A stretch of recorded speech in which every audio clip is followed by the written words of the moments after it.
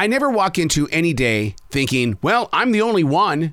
I am the only one. We deal with a lot of junk in our lives, a lot of trash. We don't always put it there ourselves. The world just wants to just dump a lot of stuff on your back, and it's like, I'm the only one. Well, we're not the only one. There's probably a doppelganger somewhere out there that's going through the same trash that you are. But it's still that feeling inside where you're going, why do I feel like I'm the only one? What am I doing wrong? Is it wrong? Maybe it's a lesson in life. Maybe it's a change and a challenge to sharpen your skills as to the business of you. Gene Simmons says it best. You are the president and CEO of Me Incorporated.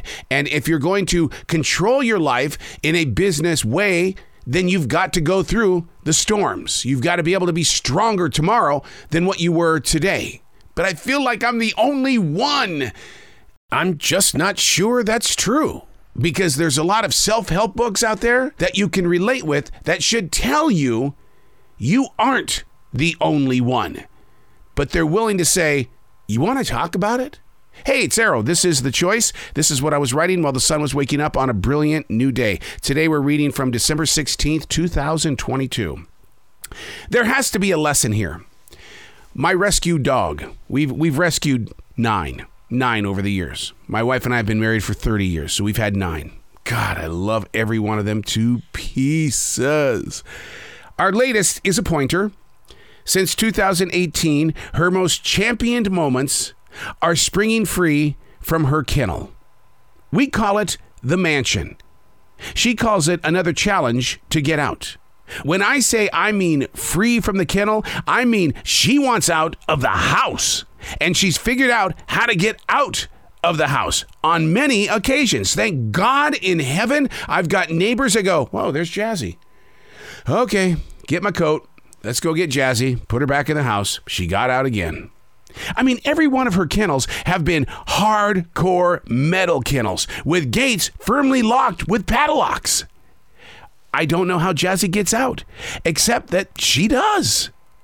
I don't want to film it, and the reason why is because I fear of falling witness to something that just isn't meant to be seen. Just accept it as one of the great mysteries. But she gets out. Now, those that know her call her Houdini. Well, here's the thing. A new mansion is on the way. We talked with them. We got it in writing. They said in their guarantee, there is absolutely no way that she's going to get out of this new mansion. Yeah, they've never met my Jazzy. But back to the beginning, there has to be a lesson here. What is this teaching me as a human being that I can share with other people? That you can get out of imprisonment? That you can stay free of what is blocking you? There's a message here, and I keep wanting to listen to it.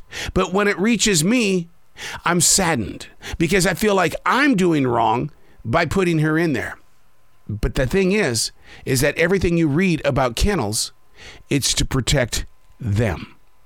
But she's getting out. Does she not realize that what we're trying to do is love her more than what she was ever loved? Because when she came into our lives, we were her 4th parents. Imagine going through 4 parents. I can't. But there's got to be a lesson here. The lesson, is it endurance? There's got to be a lesson here. And I don't think it's going to come to me in just one message.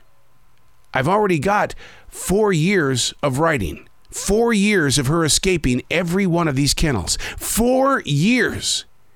And I still have not found the needle in the haystack. I'm Arrow, and that's what I was writing while the sun was waking up on a brilliant new day.